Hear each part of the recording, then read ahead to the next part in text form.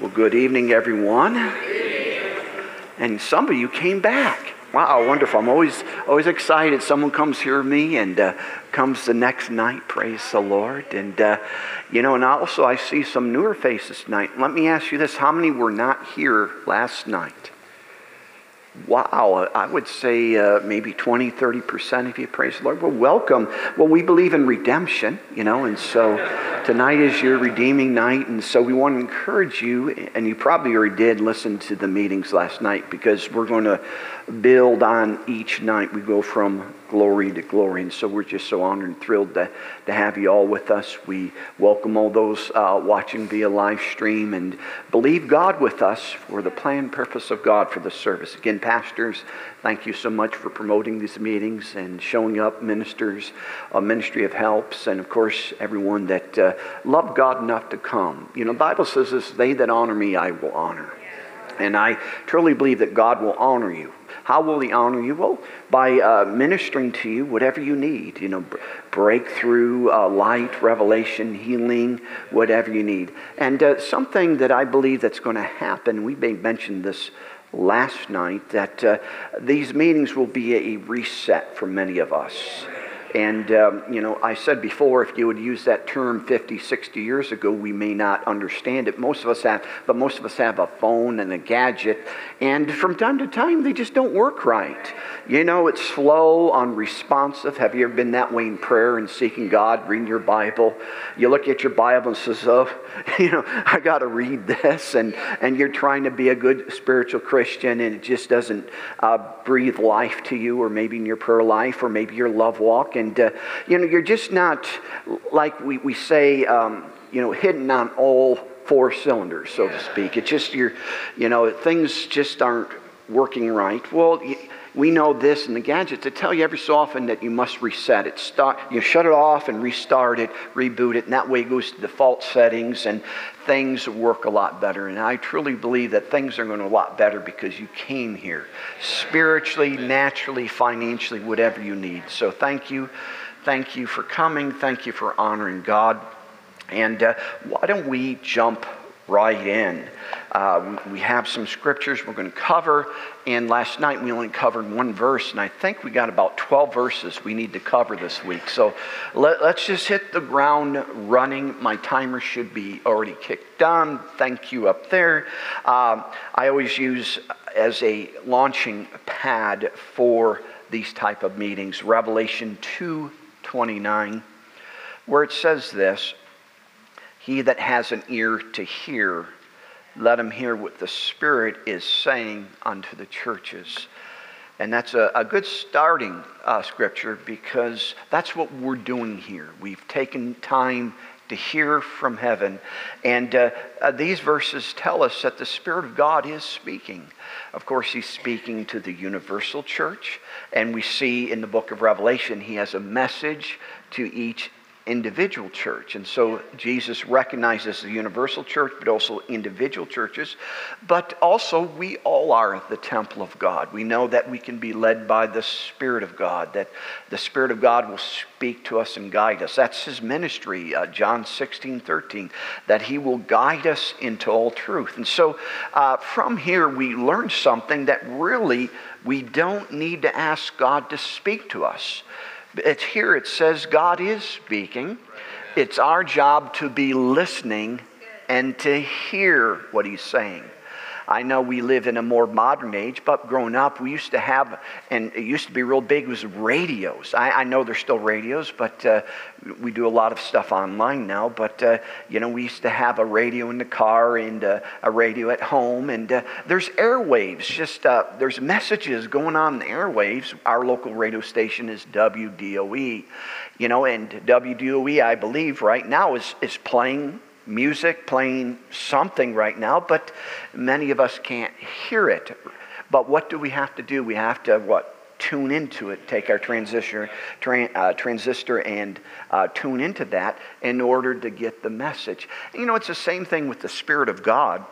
It's not a matter, hey, God, I need you to direct me. I need you to guide me. The Bible says He will instruct you and teach you the way you should go.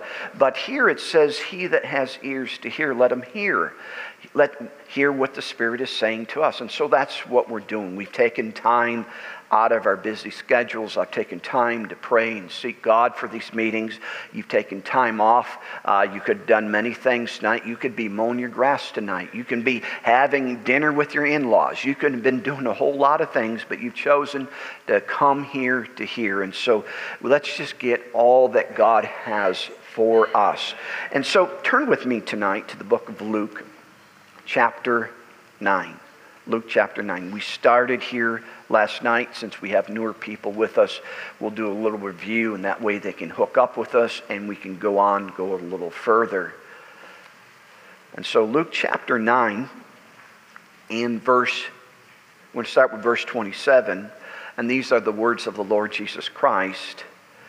But I tell you of a truth, there be some standing here which shall not taste death till they see the kingdom of God. And it came to pass about 8 days after these sayings, he took Peter and John and James and went up into a mountain to pray. And as he prayed, the fashion of his countenance was altered, and his raiment became white and glistening. And behold, there talked with him 2 men, which were Moses and Elijah, who appeared in glory and spake of his decease, that he should accomplish in Jerusalem. But Peter and they that were with him were heavy with sleep. And when they were awake, they saw his glory and the 2 men that stood with him. And it came to pass, as they departed from him, Peter said unto Jesus, Master, it is good for us to be here. Let us make 3 tabernacles, one for thee, one for Moses, and one for Elijah, not knowing what he said.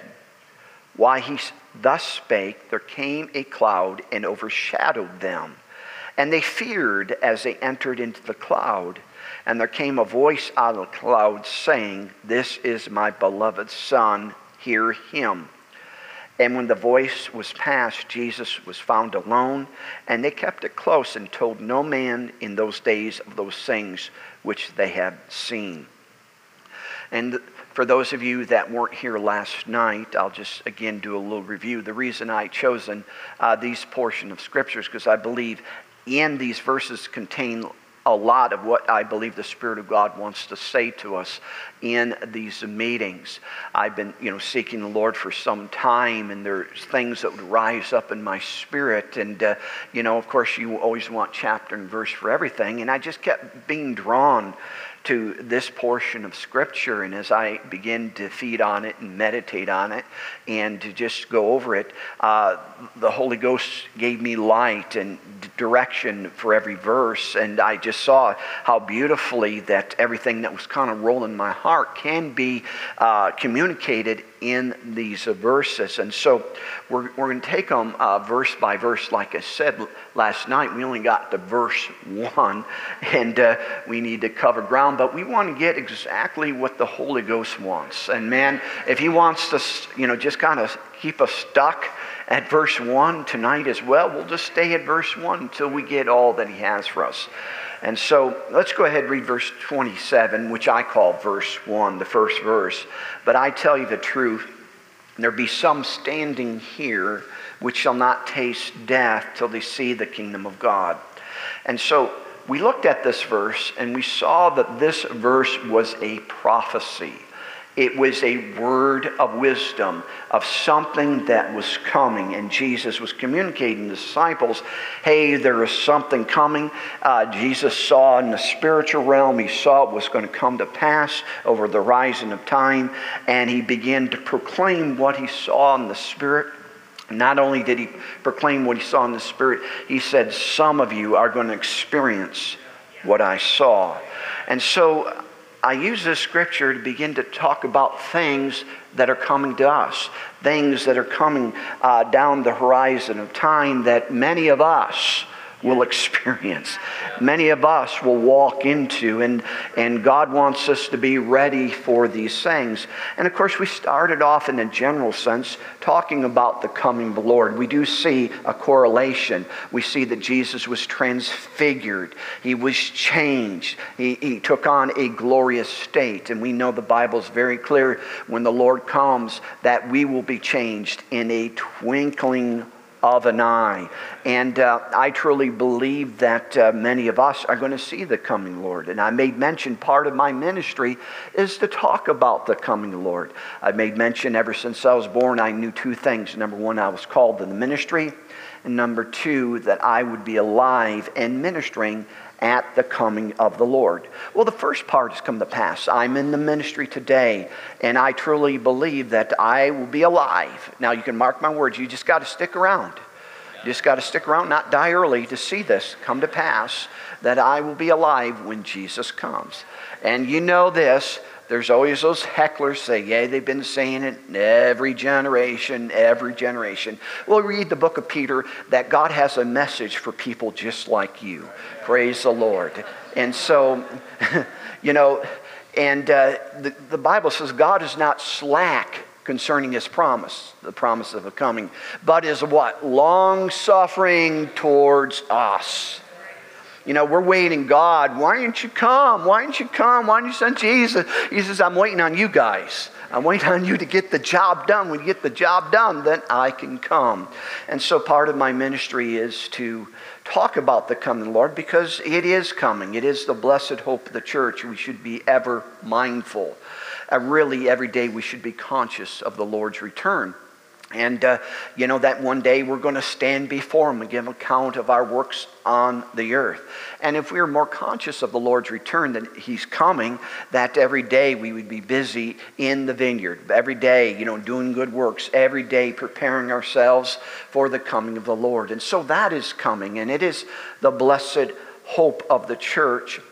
But another thing that is coming, and something that must take place before the coming Lord, is the end time move of God. And so if you have your Bibles, just real quick, and if you can't turn there real quick, just listen really good. James chapter 5 and verse 7, it says this, be patient therefore, brethren, to the coming of the Lord. Behold, the husbandman waiteth for the precious fruits of the earth, and hath long patience for it till he receive the early and latter rain. So also be patient, establish your heart, for the coming of the Lord draweth nigh. Of course, here James is talking about the coming Lord. And again, we see the Lord is waiting. We're waiting for him. Actually, the Lord is waiting for something. What is he waiting for? The precious fruits of the earth. He's waiting for the great harvest. And we know the precious fruits of the earth is people. And he wants his house to be filled. And so he is waiting, that way more people will come into the kingdom of God. But here, right along with what's keeping him from coming, we see that what is going to cause the great harvest of people to come in. It says this, he waits for the precious fruits of the earth and hath long patience for it till he receive the early and latter rain.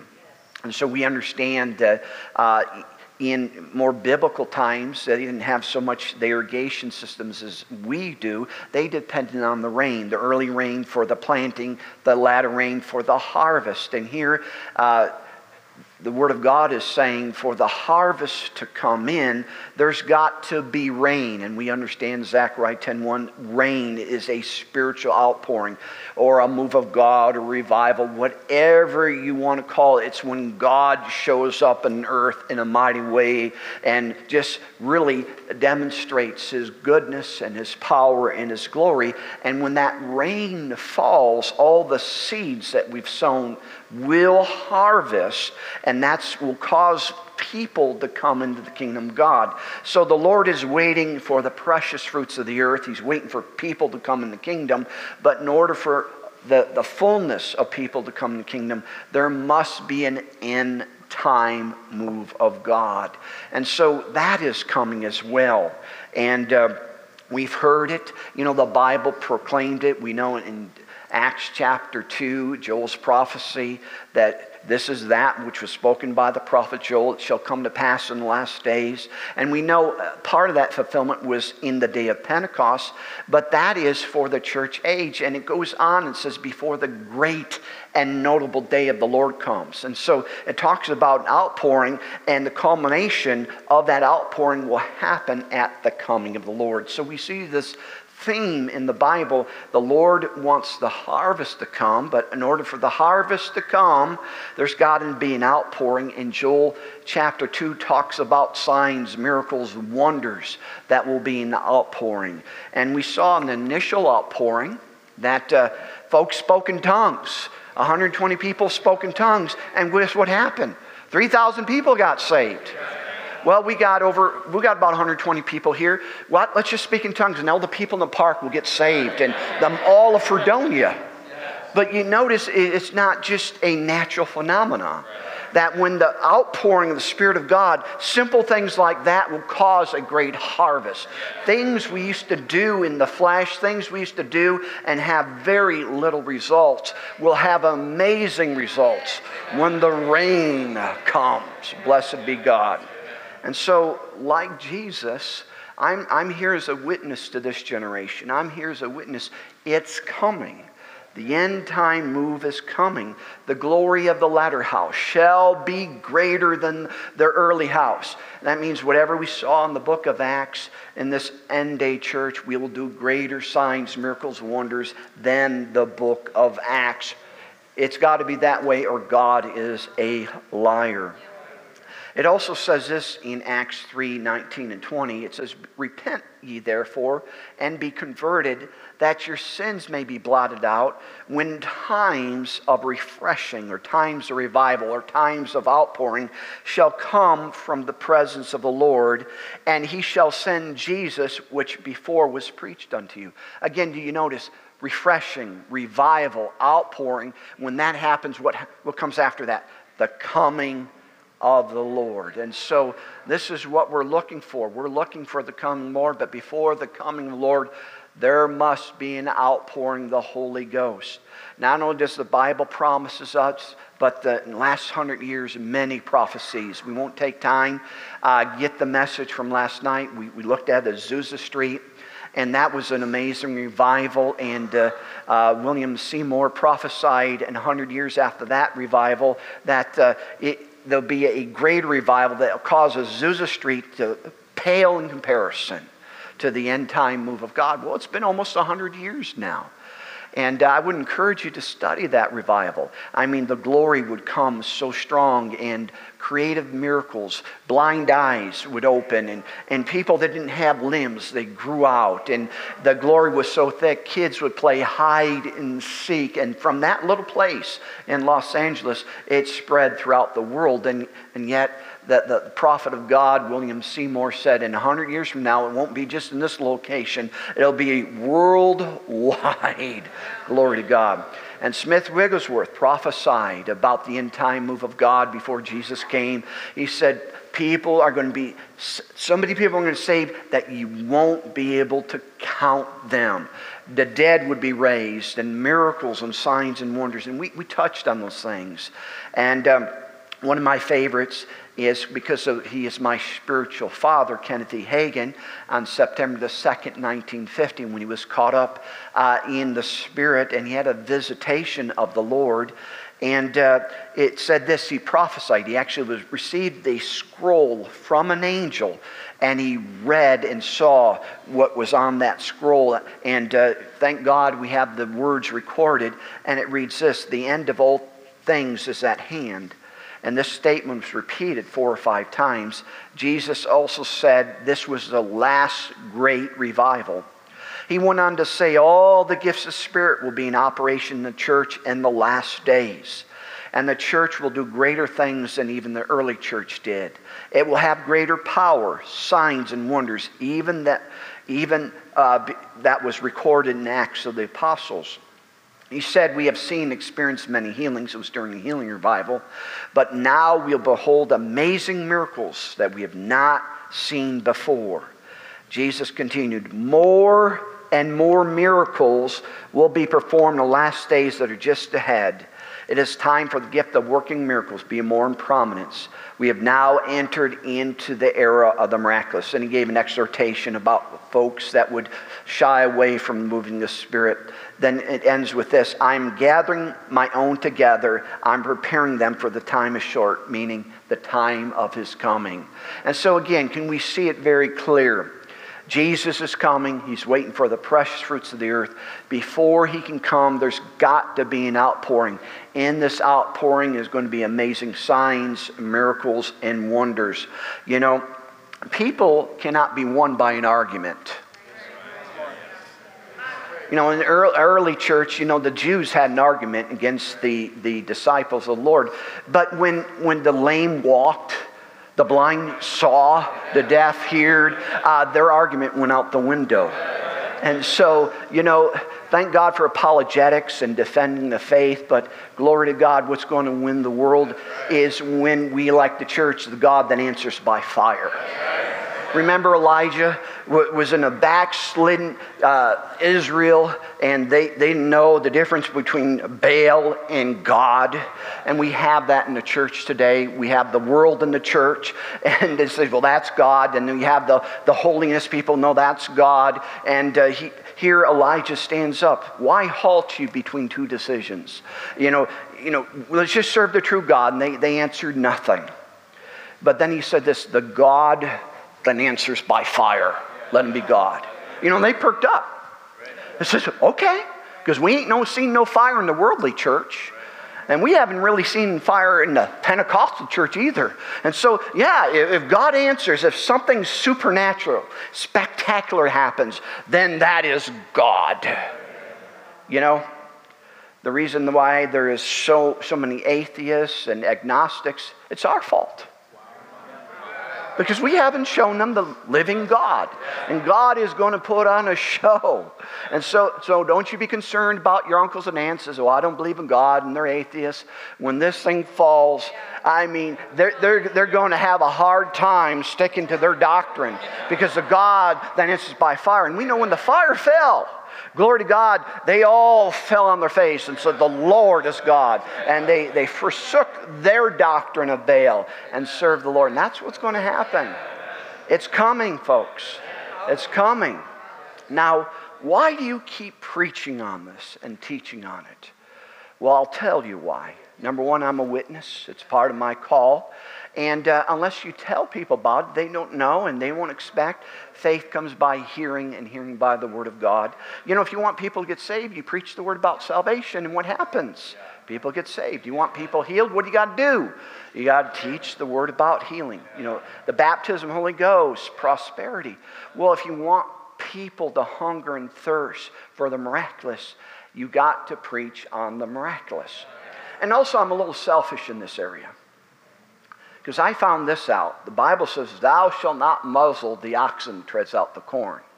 Now, in context, it's talking about that you shouldn't be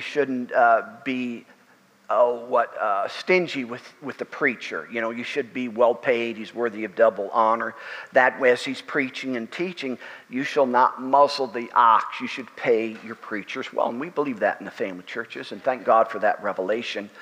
But also, if you understand the principle behind it, that an oxen, maybe if he was working in the grain fields, wherever he was working, he was to eat freely of that grain as much as he wanted. Long as he was working, he got to eat of the harvest field. And I saw this by revelation. Whatever I preach, whatever I teach on, I get to eat.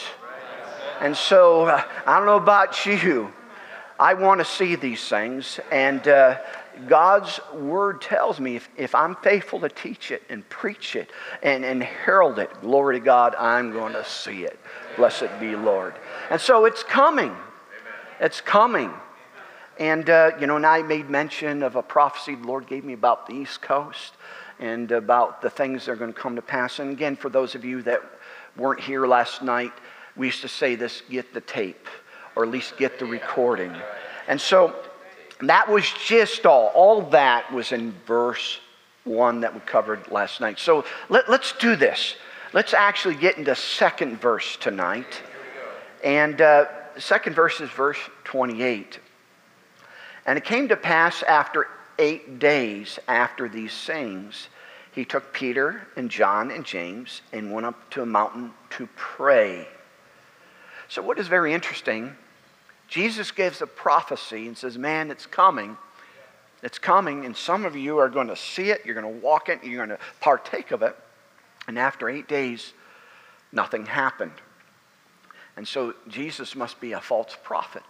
Well, we understand this, that prophecies many times take time to come to pass, and usually they're off in the future. And Habakkuk says, though it tarry, wait for it. But after 8 days, nothing happened. And something very interesting happens here. He takes Peter, James, and John, and he takes them up to a mountain to pray. Then something happened. What happened? The fulfillment of his prophecy. And this is a hard concept for many to embrace. And it's this, that many times, or very often, prophecies need response, or prophecies need prayer in order for them to come to pass. You know, I teach along these lines because it's important. Even when Jesus said to the disciples, you know, tarry in Jerusalem until you be endued with power on high, you know, they said they waited up in the upper room. But if you look, what did they do when they waited? They were praying. They were continuing one accord supplication with the women. They were praying concerning what Jesus said until the outpouring came. And here, Jesus gave a prophecy.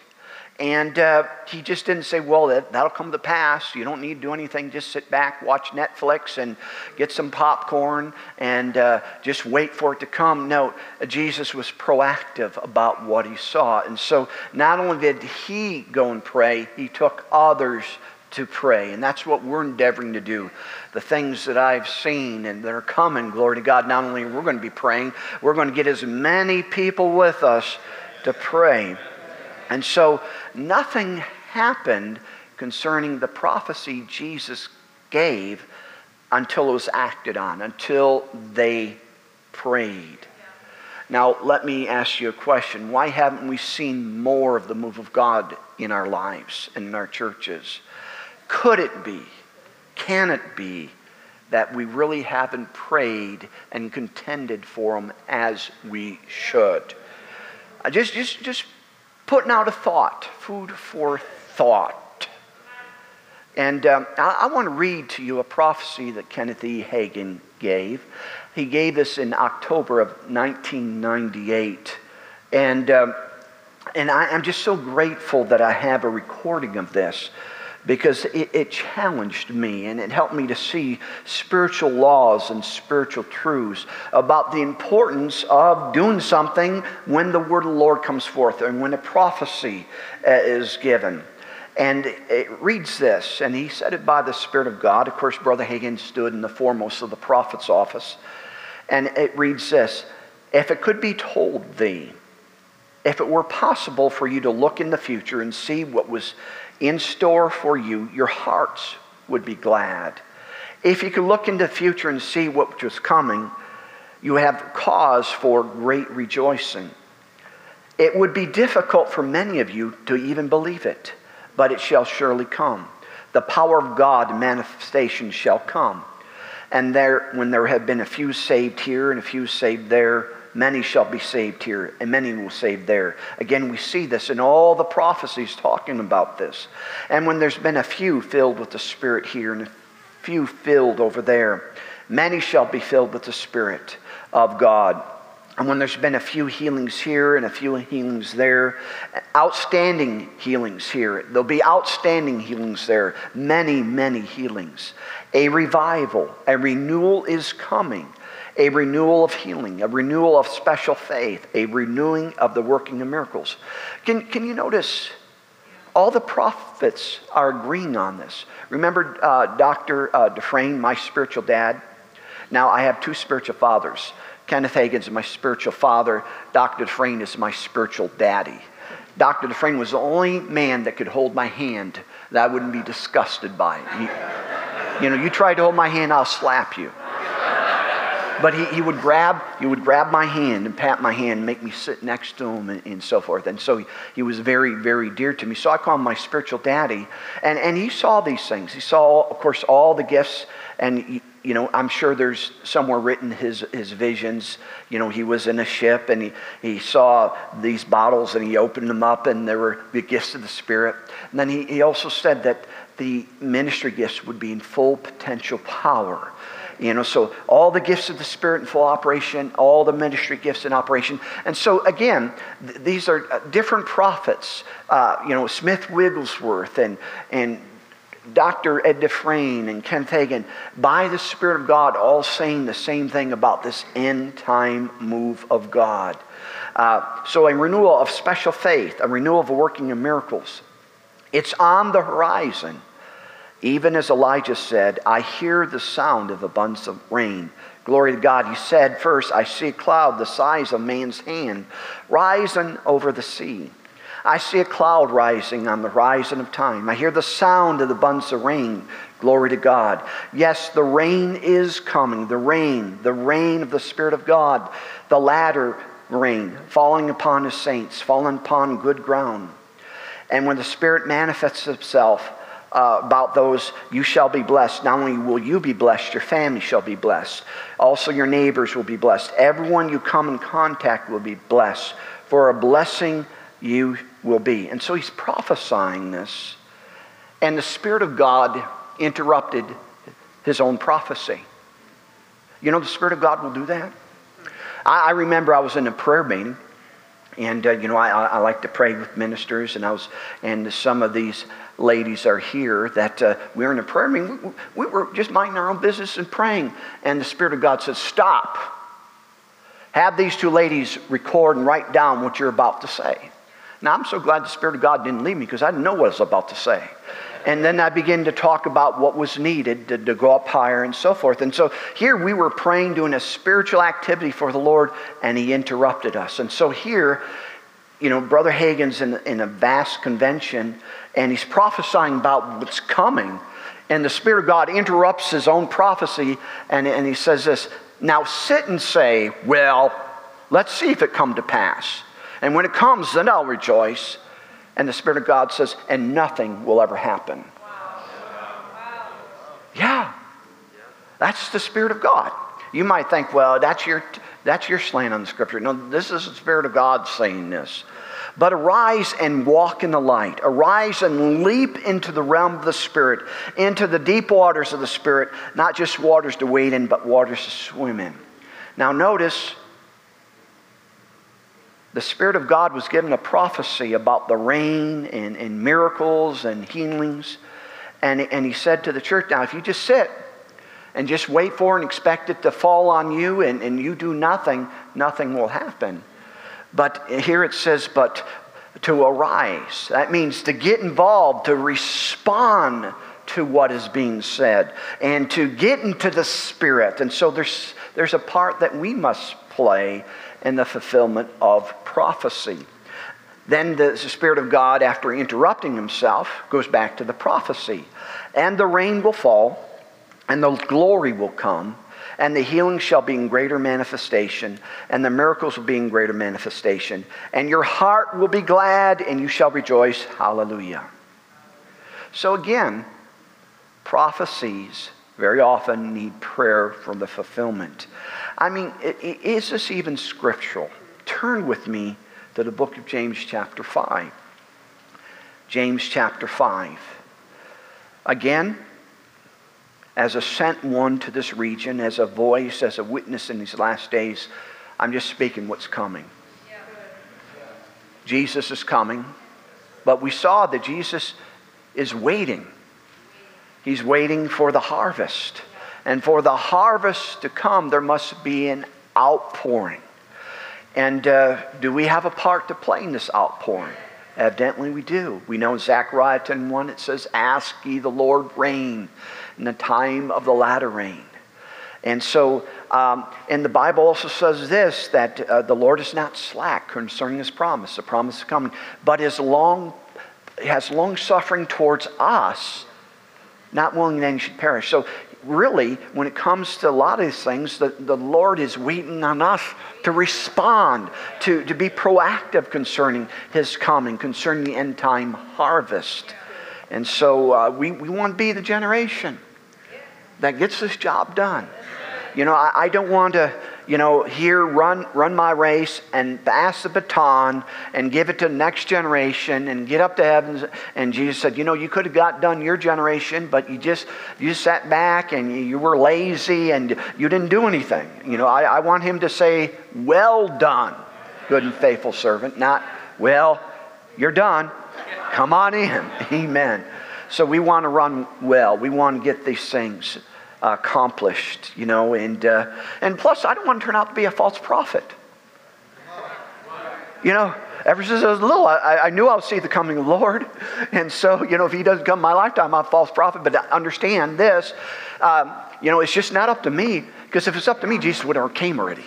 But the whole church has to be in on this, to be involved, and to pray for the rain, and to earnestly contend for the faith. Amen.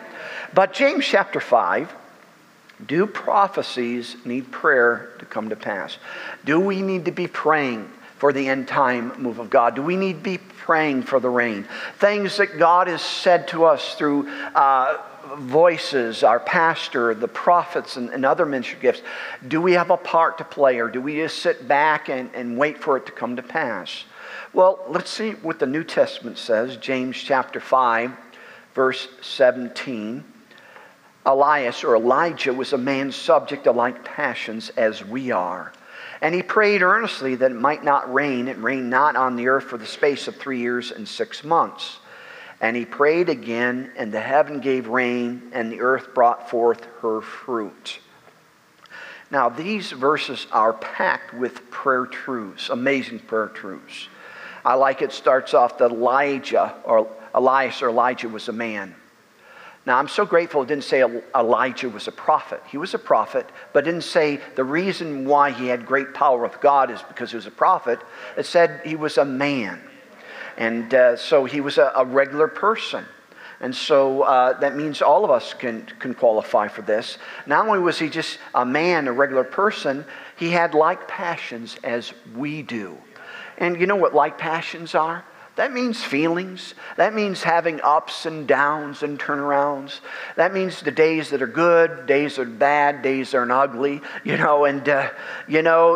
Sometimes we're on top of our game. Sometimes we're at the bottom of our game. Sometimes we're in the gray area, but we're still going forward. And not all the time are we 100% in everything we do. But the results or the effectiveness of our prayer is not on our performance, and not on our offices, not on our positions. It's just simply if we would pray. And so that's what he's trying to say. Elijah is just like you. He says a man like you. Didn't say a prophet. And if you study Elijah, I think, here he is, he's calling fire down from heaven. Remember we talked about that? We all got excited. Yeah, the God that answers by fire, let him be God. And the next day Jezebel says, I'm going to take your head off. One woman, gossip, said something about him, and he quit and went home with like a puppy been whipped with a tail between his legs, went out in the wilderness and says, let me die. Let me die. Well, he didn't want to die, because if he wanted to die, he would just stay in Israel, and Jezebel would take care of that for him. But you see, he had his great days. He was faith man, and then he was faith failure. And yet here it's not denoting on his performance. He simply was a man who prayed. And because he prayed, things got done. And so this is what the Bible is telling us. If we would just pray, we can do great and mighty things. But notice this, and gives an example, that he prayed earnestly that it might not rain, and it rained not on the earth by the space of 3 years and 6 months. And so we read that in 1 Kings chapter 17. And what is very amazing, that's why you got to understand the Bible is progressive revelation.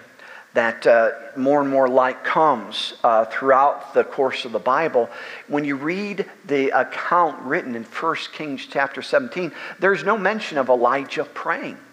We just see him standing before King Ahab and say, "Thus saith the Lord, there's going to be no rain or dew until I say so." Then he runs and hides.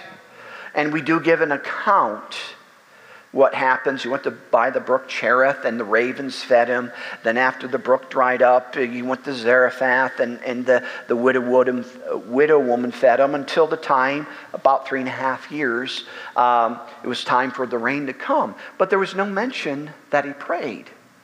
But you know what he was doing those 3.5 years? According to this, he prayed. It was his prayer life that was holding up the heavens. Now, if we didn't have this verse in the book of James, we just assume he prophesied it, and because he prophesied it, it came to pass. But according to the revelation in the New Testament, the progressive revelation, that he prayed earnestly it might not rain, and rain not on the earth the space of 3 years and 6 months. For 3.5 years, the reason it didn't rain for 3.5 years is because he prayed it so. So not only did he prophesy it, he prayed it to come to pass. And in verse 18, it says this, "And he prayed again, and the heaven gave rain, and earth brought forth her fruit." Well, you can read that in 1 Kings chapter 18. That the Lord told the prophet, "Go show yourself to Ahab, and tell him it's going to rain." And of course, it hasn't rained for 3.5 years. And he told Ahab, "Get up, it's going to rain." And there's not a cloud in the sky. And so he prophesied, "I hear the sound of abundant rain." He prophesied something. He saw in the future over the horizon time. It says, "The rain is coming, the rain is coming." And yet there's not a cloud in the sky. It's been like that spiritually. Dr. Dufresne talking about the end time move of God. He's talking, the rain is coming. The miracles are coming. And you know what we're doing? We're looking in the sky. Not a cloud in the sky. Maybe a little rumblings here, a little sprinkle there, but nothing. And, he wasn't a false prophet, but we're going to see, I think we have a greater responsibility than we've been taken concerning these things. And so here, he prophesies to Ahab, "You get ready, it's coming." And what did Elijah do? Did he sit back and say, "Hey, Gehazi, hey, whoever, come watch. It's going to rain. The Lord prophesied it. Let's just sit back and let's just watch some old Lucy movies until it comes." Yeah, good, clean entertainment. And no, what did he do? We saw that he cast himself down in a fetal position and began to pray. And he said, "Go to his servants, go and check." He says, "There's nothing. Go and check 7 times. And notice what he did. He prayed. He prayed earnestly until the rain came. Can you see that? The Spirit of God says, you sit back and do nothing, nothing will happen. The Bible says, "Ask ye the Lord rain in the time let it rain." We have not because what? We ask not. Here we see 2 major mighty miracles that were prophesied, but they only came to pass as they were prayed upon. And so we see this very, very well. Now, let's talk about the area of prayer. If you know me, and I'll start off talking about certain things, and I always end up on the topic of prayer. And more light has come to me. Why is that? Why am I always talking about people getting in the Spirit and to pray and pray? And just within, I bet probably last year or 2 years, that I really become aware that not only am I a sent one for this region to do what we're doing, but I'm a sent one to the body of Christ to talk about the area of prayer. And because Jesus told Brother Hagin, there is a move of the Spirit that will be lost to this generation unless you teach them. Now, we understand there's movements There's movements in the corporate church, and they're lost, and some people don't like certain movements and certain moves in the church, and they put the brakes on and so forth, and they'll be lost. But there are things in prayer that must be taught. And part of my commission is to teach on the area of prayer. And a couple of years ago, the Spirit of God dealt with me. And I always consider myself a prayerful person. I like to pray. I enjoy praying. Sometimes I'll pray 8 hours a day, and folks say, isn't that laborious? No, it's refreshing to me. See, when you have the spirit of prayer, you pray without ceasing. You pray without even knowing it. How many here, unless you have a lung disease, how many here say, oh, excuse me, I got to breathe. Oh man, I got to do it again, don't I? Most of us just breathe naturally. Do you breathe without ceasing? Do you breathe always? All the time. Is it laborious? Unless you're diseased, it's easy. You don't even notice it. The same thing when the spirit of prayer will come on you. You'll just pray all during the day. You'll find yourself, you'll be driving, and if you actually check up on yourself, oh yeah, I'm praying, aren't I? You're in the shower, you're praying. You're getting up, you're praying. In the middle of the night, you get up, you pray. It just flows out of you, the spirit of prayer.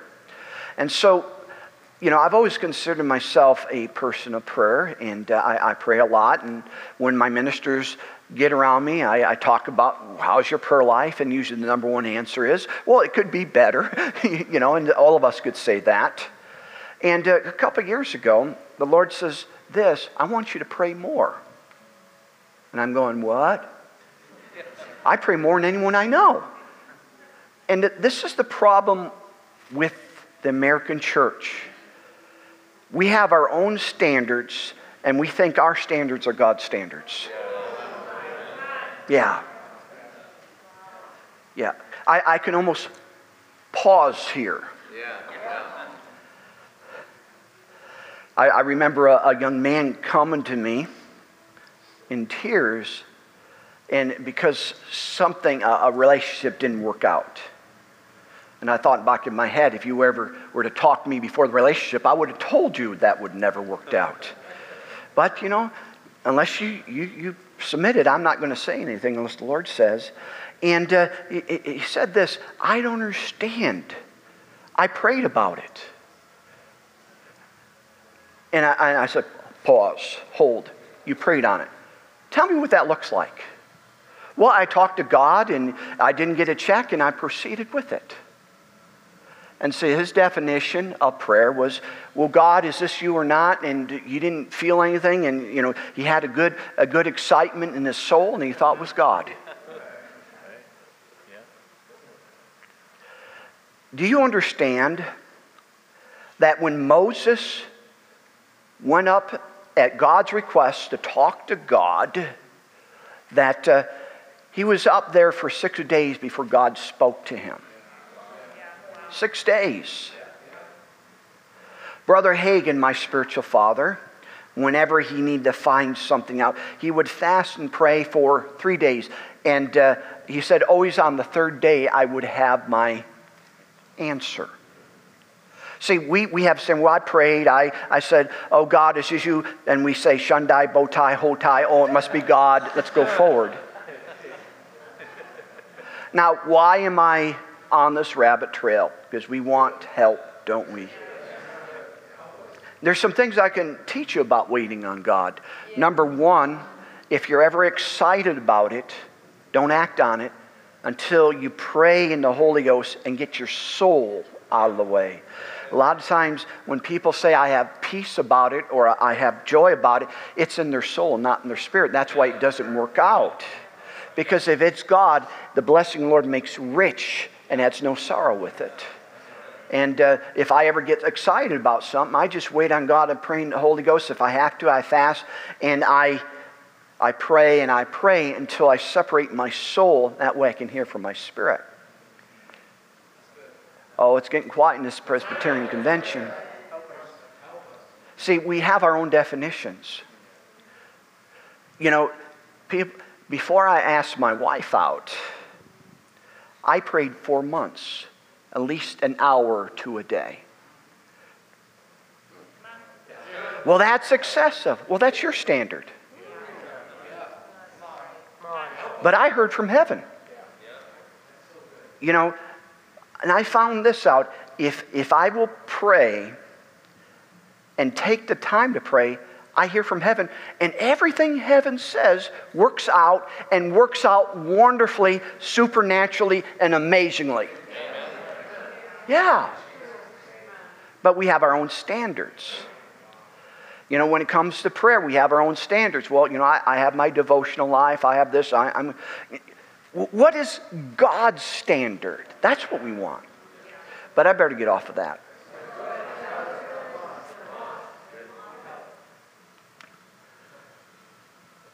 To pray, the Bible, what does the Bible say about prayer?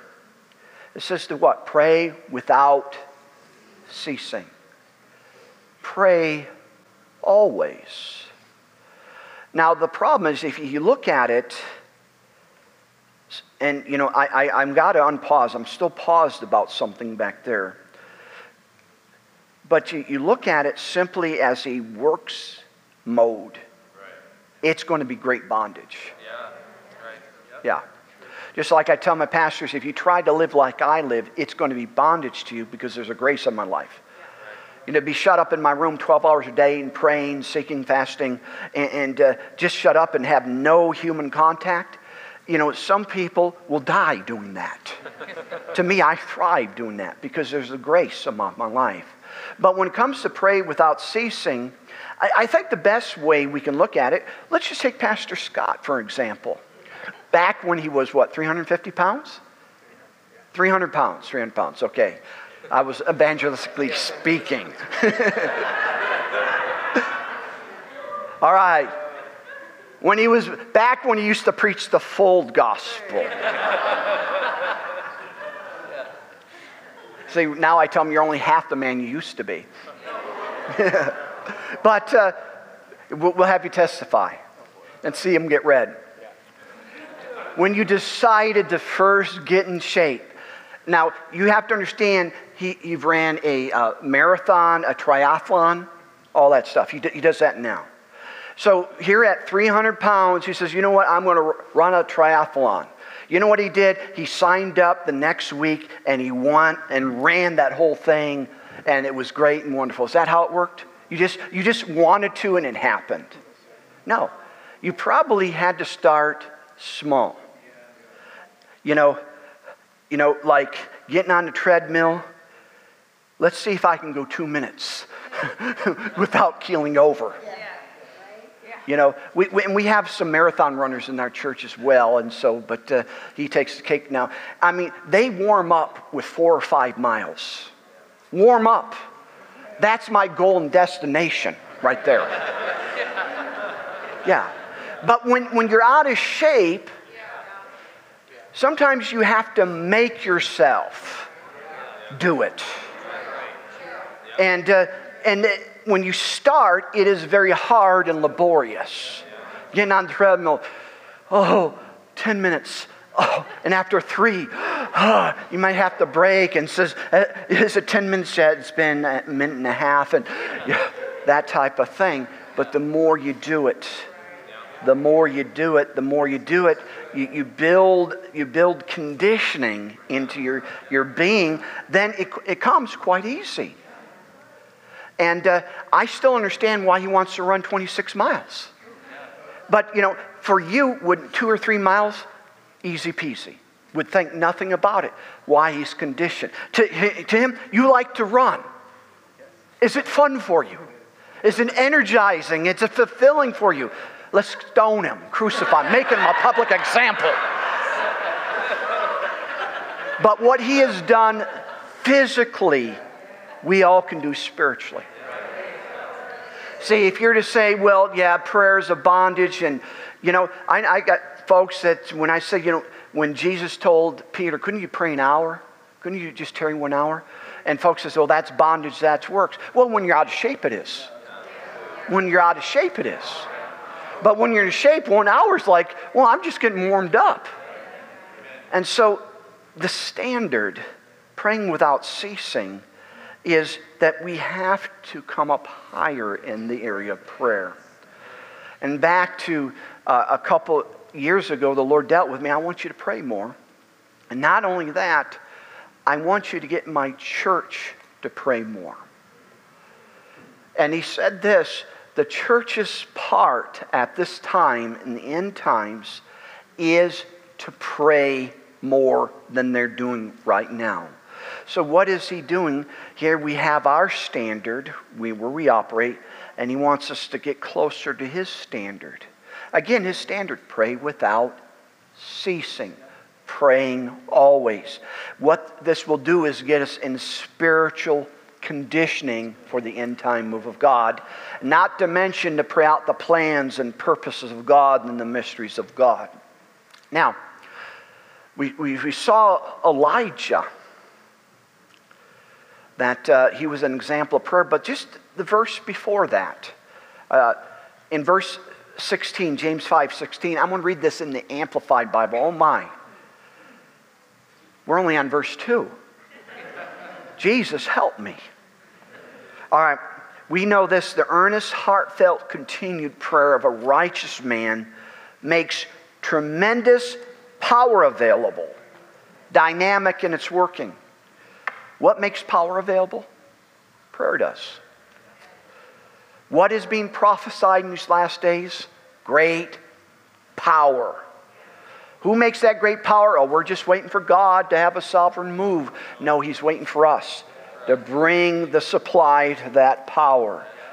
If we're not happy with the level of power we're working with and we're operating in our churches, could it be that we have not brought our supply of power in prayer? Now, my time is gone, and we're going to have to believe for the working of miracles, because I got to finish.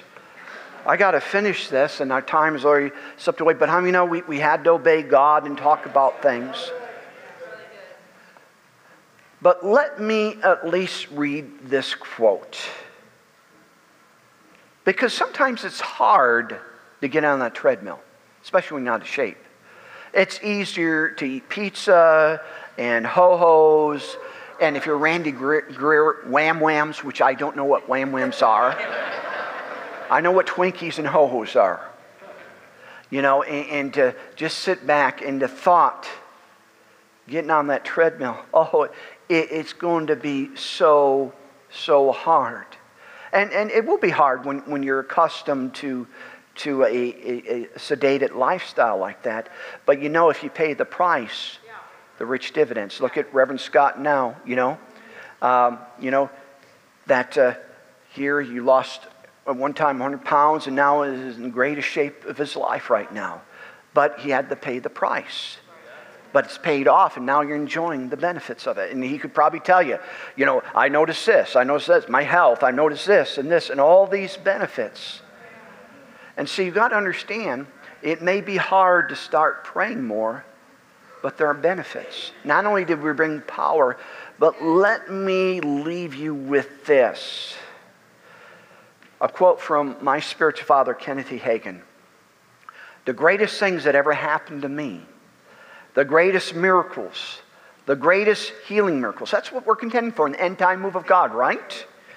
The greatest financial miracles came after a prolonged time of praying in other tongues. The ministry today, what we're in and what we're doing, what we've been doing the last number of years, came as a direct result of praying in other tongues. Now, here Kenneth Hagin says, the greatest things that ever happened to me in my life and ministry came, and he said this one key, praying in other tongues. He says, the more I prayed in tongues, the greater miracles I had, the greater healings I have.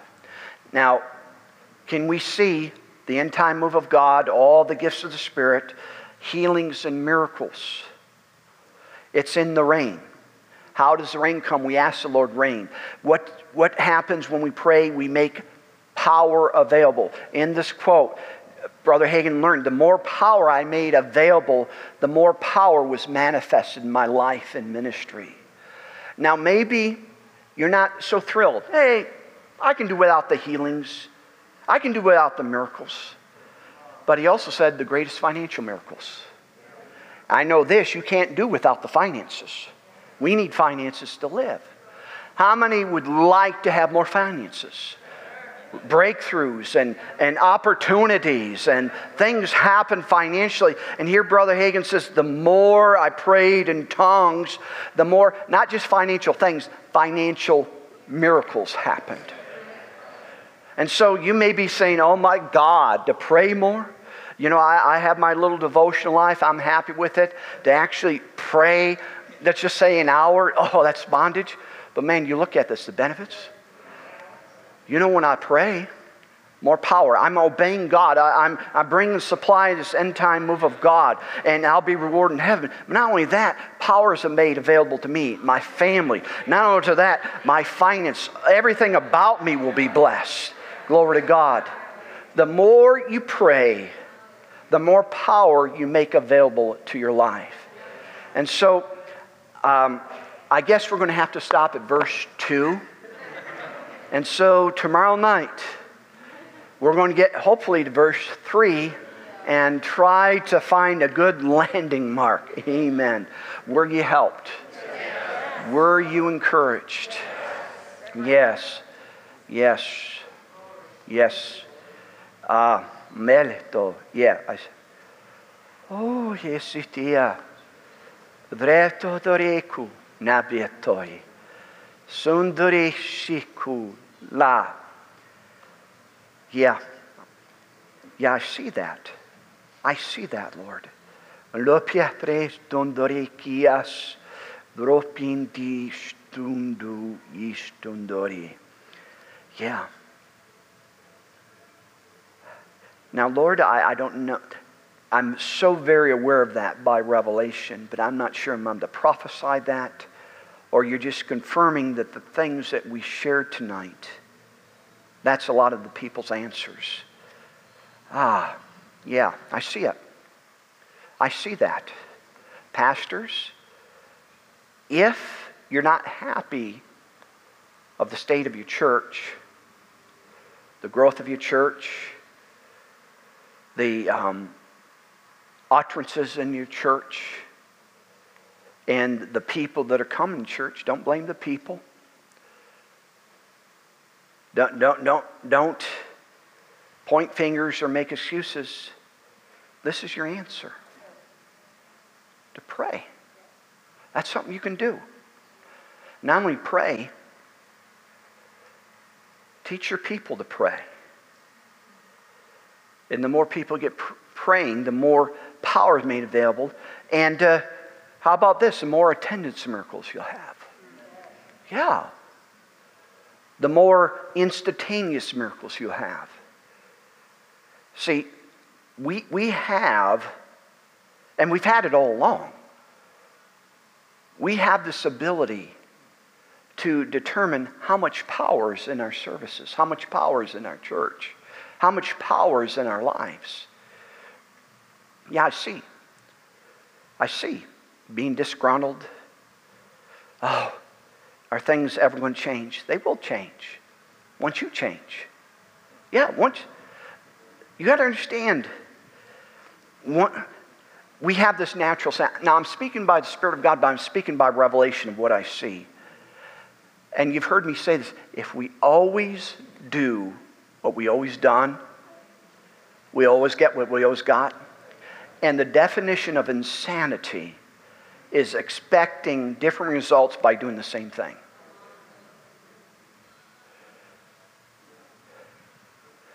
There is so much available to you. I see that. Family members. Concerns and worries. You can make power available. I mean, you can pray in such a way that God will show up in their lives. I'm speaking by the Spirit of God, by revelation. And again, I'm seeing needs. Norval Hayes, he has a book, How to Stand in the Gap for Your Children. Here he was a faith teacher, and his daughter was off on drugs, and her friends were dying in drugs, and for 3 years she lived in darkness. And, he would complain and lecture his daughter, and the Spirit of God stopped and says, you got to stop doing that. Stop lecturing. You surround faith and love, and told him how to pray. And to pray for his daughter. And so he would walk the floors for many times hours. It says, Satan, you cannot have my daughter. I claim her for God. And and just prayed and prayed and prayed. And you know what happened? One night she came home, I think under the influence of drugs. She went to bed, early in the morning, and he was awakened by hearing her scream, "Ah! Ah!" And of course, they'd sprung out of bed. What's happening? Zona, what's happening? What's happening? An angel appeared to her. An angel looked at her with a disgusting face, like, I'm disgusted with your life. And when he looked at her, it drove out all the addictive devils that were in her life, and she was set free. Yeah. See, she didn't change until he changed. Yeah. I see that, Lord. You are not a victim to anything. You have the tools. You have God on the inside of you. Yeah, and through the avenue of praying in tongues, you can make power available to any situation and circumstance you face in your life. And it can be changed.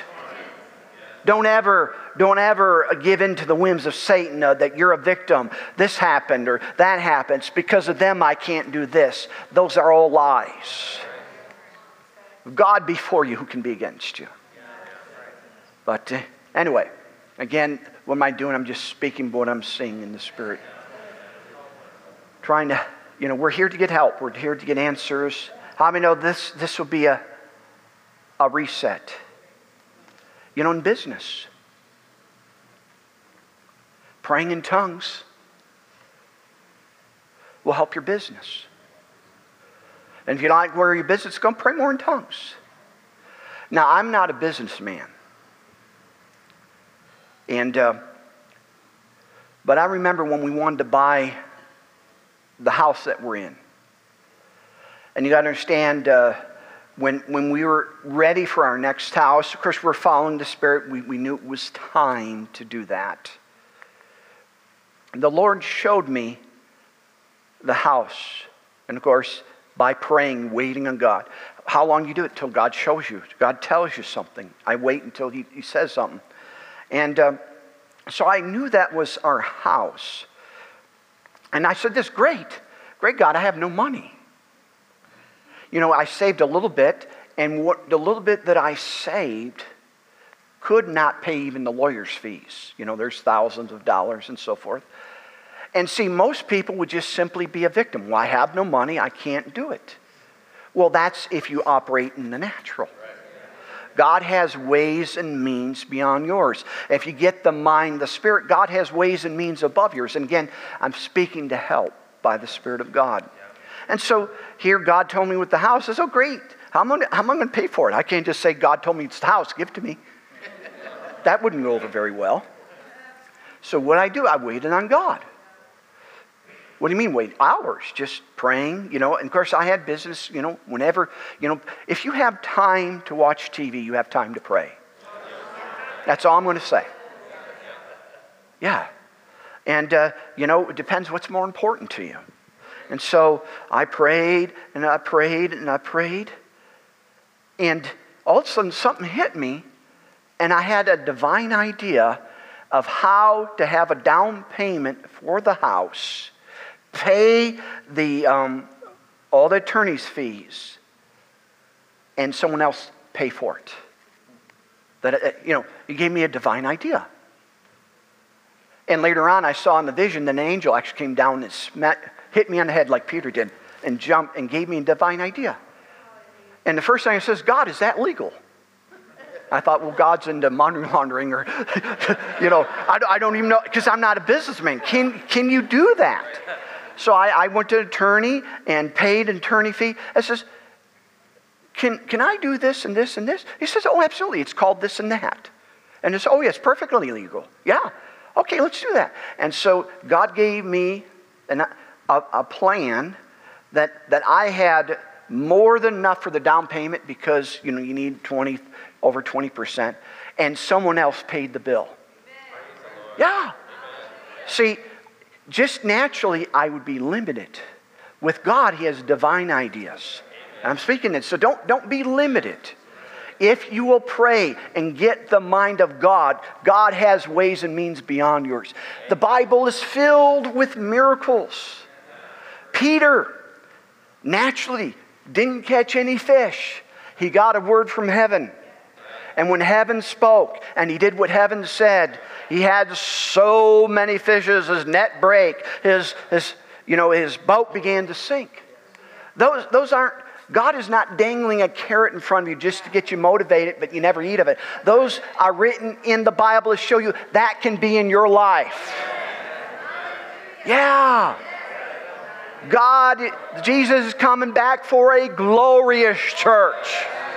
Full of glory, full of wonder, full of power, full of might. Praise the Lord. I don't know about you, I preach myself happy.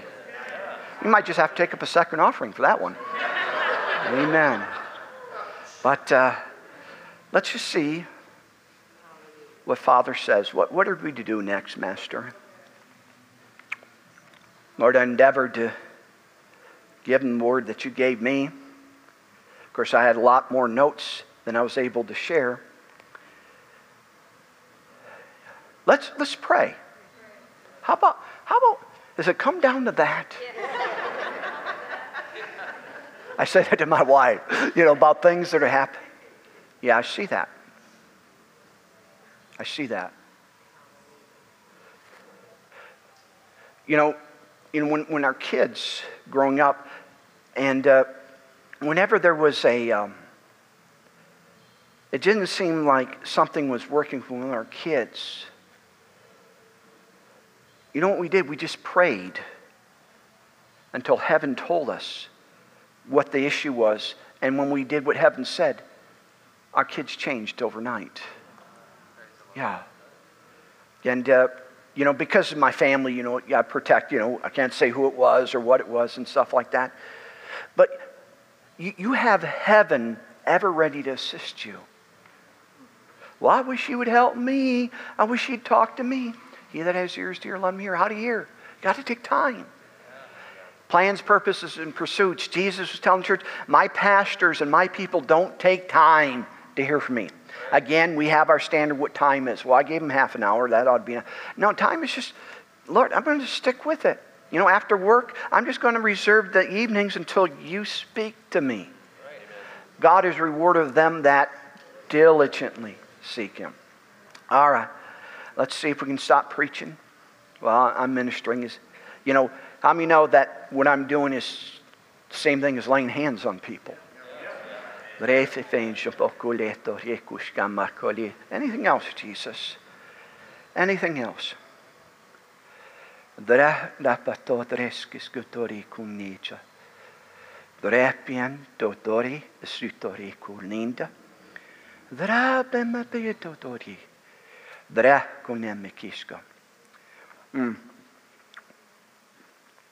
Thank You, my Master.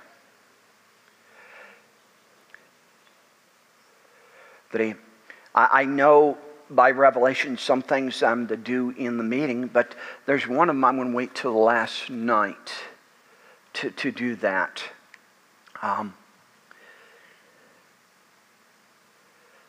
Is there anybody here you just cannot be here tomorrow night, and you really want to get in the prayer flow? There's things that can be taught, but they're caught. There's things that come also by impartation, and that's part of my calling. Ministry laying hands. That I know this every time Kenneth Hagin laid hands on me. Every time Dr. Dufresne laid hands on me, spiritually I came up higher. And one of the first places that came up higher was in my prayer life. And if you just cannot and you'd like to be ministered to, and just an impartation come up higher in your prayer life, come on forward. Then we'll do one thing after that.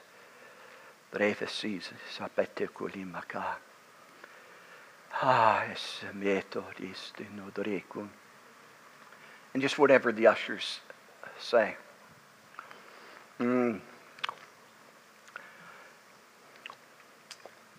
Thank you, Jesus. How many sense the Master's presence? And if you'd help me, I know most of my people know, it's scripture, lay, hands on the head, but I like your hands out because, power shoots through your hands, and there's receivers. Your head is a receiver, your hands are a receiver, and your belly area is a receiver. The reason I like the hands, because I don't want to lay hands on women's bellies. And number one, I've seen too many people laying hands on the head and they push people down. And, to me, you don't need to push people down. Either you have it or you don't, and so forth. That's why I like the hands. And many times I'll hold people up until that power goes into them. And that way no one can say I pushed anybody down. And so if you can just have your hands out like this. And when I minister to you, don't pray, receive. And honey, I'm going to have you help me with this. Because my wife is very skilled in the area of prayer. And,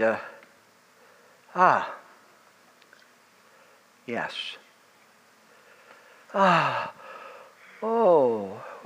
He's the now.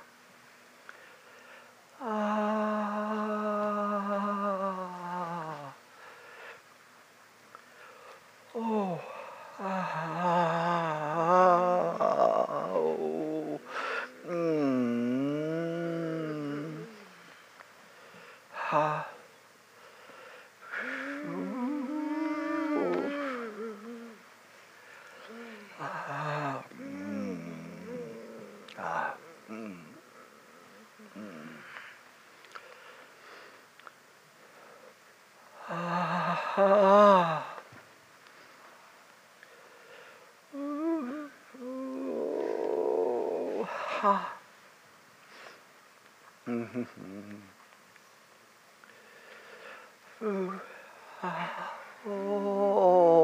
my, yes.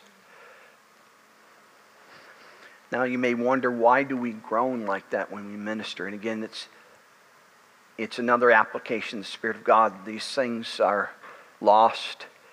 And the Bible says this, whom I travail in birth again till Christ be conformed to you. When a woman has a baby, she says, oh, this is wonderful, this is great. No, there's a lot of, ooh, and there's a spirit application. In our spirit, there's things that must be birthed and imparted, and that's just how it releases. And if you're given to deeper prayer, utterances like that come out. And so that's why when we lay hands, there's certain things that need to be imparted or adjusted, and it's expressed and released through that.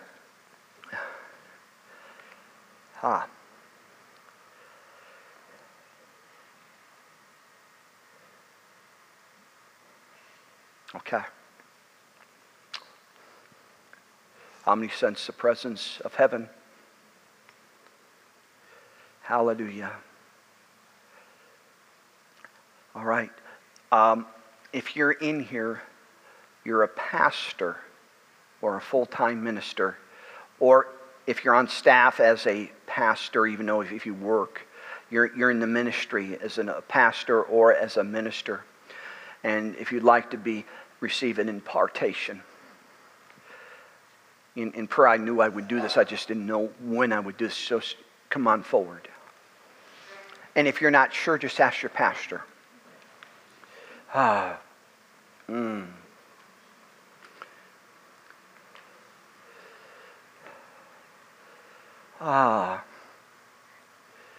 Yes.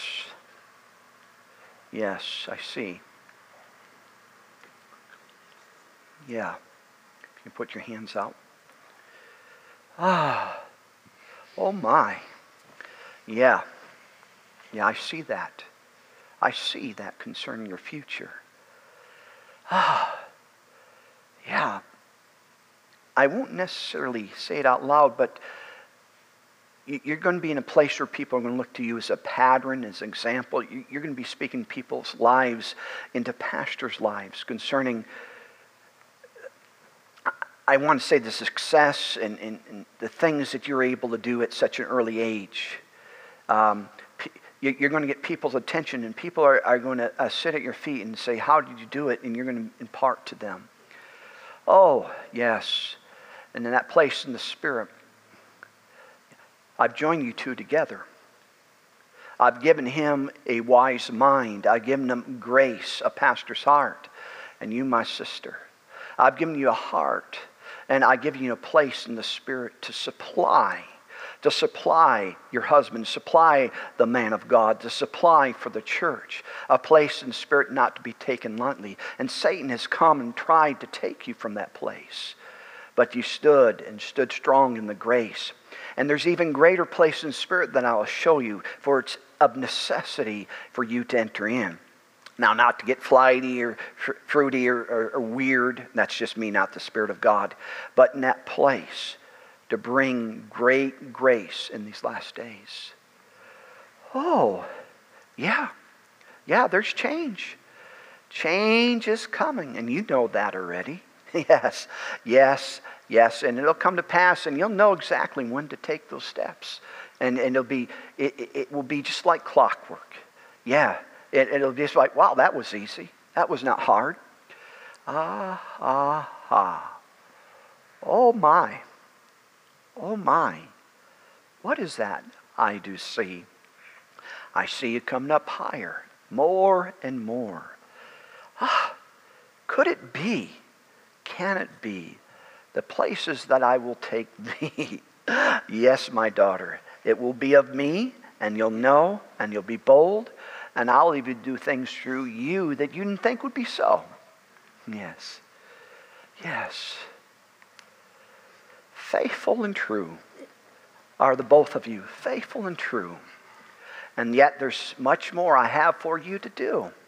So contend ye for even greater. Contend ye even for more. And there's some things in the inner workings of your heart, desires of your heart. Those things are placed of me, saith the Lord. And do not think in your mind, no, they cannot be in the place that I'm in. They cannot be. They're of me. And so contend for that. Pray for that. And you'll see they shall surely be. Oh my. Yeah. Yeah. What is that? What is that? Oh my. Yeah. And there's change coming to you, my son. Some things that are in your heart that are not too far away apart. Yeah, just continue on the path you're taking. And every day, look to me and do not forsake the path. And you'll know the timing. You'll know the plan. And you're right on course. You're right on time. You're right on pace for your race. Yeah. Faithful and true. Blessings upon you. The faithful shall abound in blessing. Yeah, there's a time of testing. There's a time of proving. There's a time when it doesn't seem like things are working out. But the weeping comes in the night. Joy comes in the morning, and your joy time is coming. It's not too far off. Just continue to be faithful and true. When challenges come up, you know what to do. Just stay true to the path, and you'll see, oh my, could it be, can it be the place that God has for you? Yes. Yeah. Oh. Yeah. Yeah. Yeah. Yes. Oh my. Oh my, how do I say? How do I declare? Yeah. You. But I know this. The Lord has put you there. And there's some inner workings of your heart. There's some things of your mind that God will give you light. But your path, your ministry is just in the beginning stages. You've had a level of success right now, but there's so much more that He has for you. And just continue to be faithful, continue true, and cry out for those things. Cry out for more. Cry out for more of me. And if you'll cry out, I'll give you more. And you'll see your greatest days are just ahead. Hallelujah. Oh my. Ah. Oh my. Oh, Father, such precious hearts.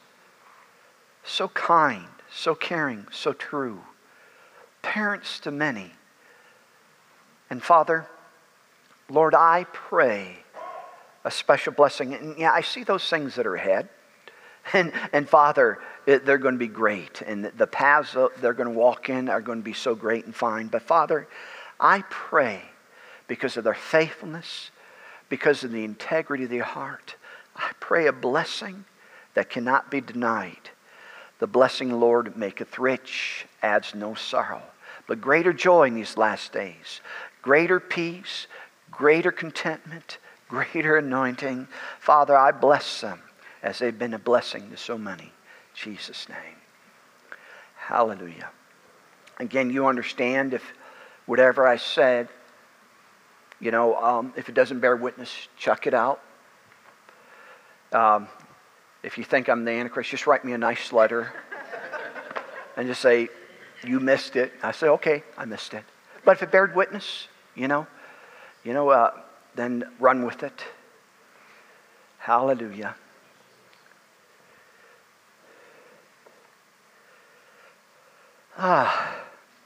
My. See, there's a pastor part, wants to get you guys home. And there's the prophet part that says, let's be here all night and build 3 tabernacles. Yeah. Yeah. Yes. Let's just wait a moment. Lord, I just want to know your presence is so sweet and so strong. You've helped all of us. You encouraged all of us. You strengthened all of us.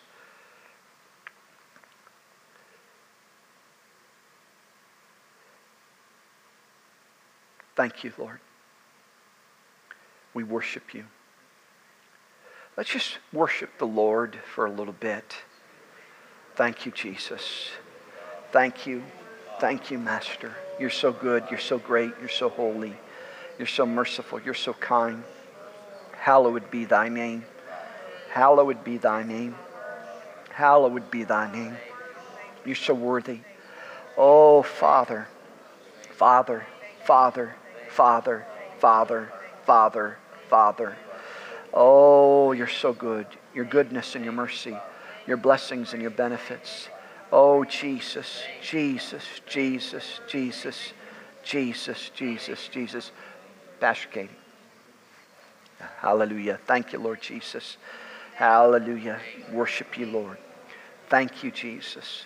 We worship you. We praise you. You're so good. Thank you for helping us. Thank you for encouraging us. Thank you for strengthening us. Thank you for giving us clarity and direction. Father, you've given us a hope and a future and an expected end. And Father, great things are on the horizon. Great things will be done through these precious, wonderful people. Hallelujah. We bless you. We praise you. Thank you, Jesus. Thank you, my Master. We love you. We praise you. We magnify you. You're so good. You're so God. Praise the Lord. Go ahead, team. Thank you, Lord. Praise you, Father God. He is Lord. He is Lord. He is risen from the dead, and He is Lord. Every knee shall bow, every tongue confess that Jesus Christ is Lord. He is Lord. He is Lord. He is risen from the dead, and He is Lord. shall bow, every tongue confess that Jesus Christ is Lord. Yeah. Well, we trust you were helped and blessed. And, you know, the Lord, gave me an assignment, get my people to pray more. And again, coming up higher, there's a grace for that. Just like running on a treadmill may be hard to start with, but bless God, once you start doing it and getting a routine of it, you'll feel better and greater. And same thing spiritually, the things that happen for you. You not only will usher in the end time move, but your life will be immensely blessed. We'll certainly love you. Hopefully we'll see you tomorrow night. We're going to try to get more of our text and hear from heaven. So God bless you. You're dismissed.